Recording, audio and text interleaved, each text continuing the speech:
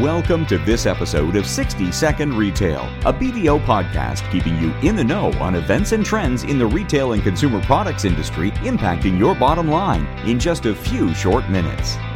Hello, my name is Natalie Cutler. I'm the National Leader of the Retail and Consumer Products Industry Group at BDO USA. With us today is Karen Schuler, Global Leader of BDO's Privacy and Data Protection Team. Karen is here to speak with us about how consumer concerns are driving new privacy and data protection legislation due to an increase in the collection, use, and sharing of personal data at the international, federal, and state level. Welcome, Karen. Super excited about this topic. Thanks, Natalie. Great to be here. Great. So, Karen, we are seeing a lot of retailers struggling with personalization while maintaining trust and privacy for the consumers. What are some ways that retailers can be forward-thinking and reduce this consumer distrust? Yeah, that's a great question, and we hear it often. Retailers are constantly struggling with, well, let's not collect too much and ensure that we have enough data to analyze. But they can definitely be forward-thinking to, reduce this quote-unquote consumer distrust by being transparent, authentic, and responsive.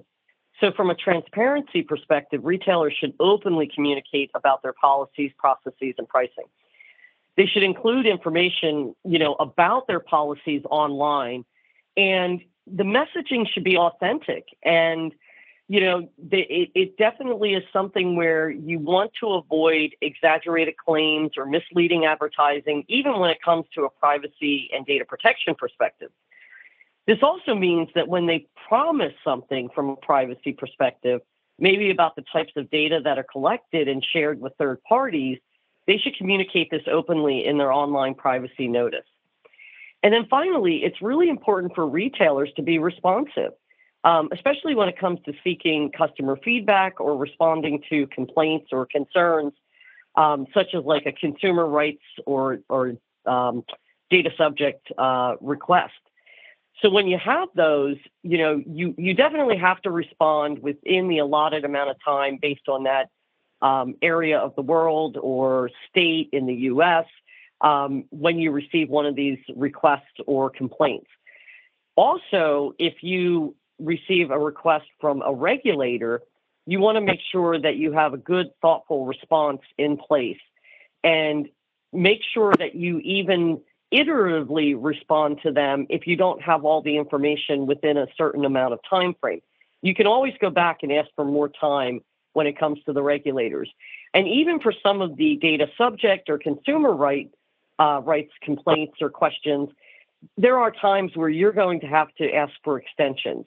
So one of the things when you set this up is you really need to ensure that you have a good monitoring of these requests, tracking completion rates, and being able to have auto responses set up when you initially receive a request like this. But really, ultimately, from a regulator's perspective for retailers, they want you to be transparent, they want you to be authentic, and they want you to be responsive. Great. So a little bit of an operational question.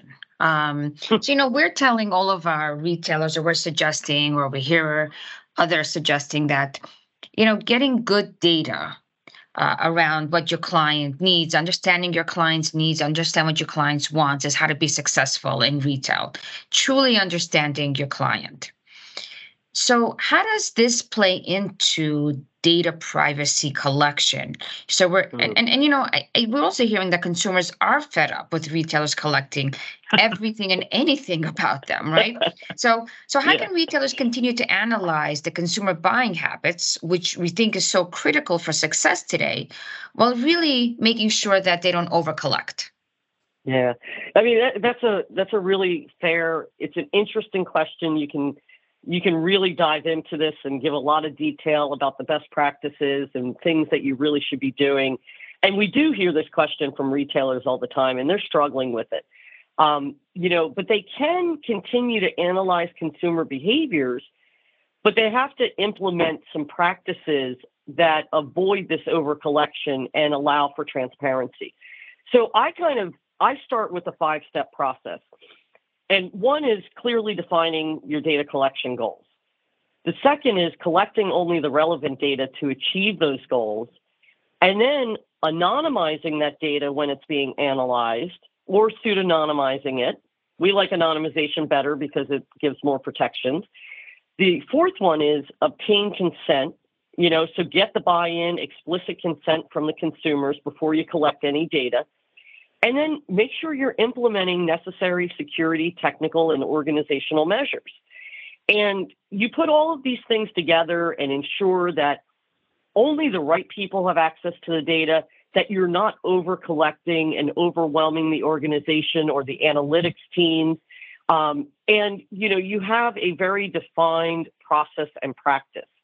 And so those best practices can really allow retailers to continue to analyze consumer behavior and buying habits while ensuring they don't over-collect and making it clear that they're protecting consumer privacy and security.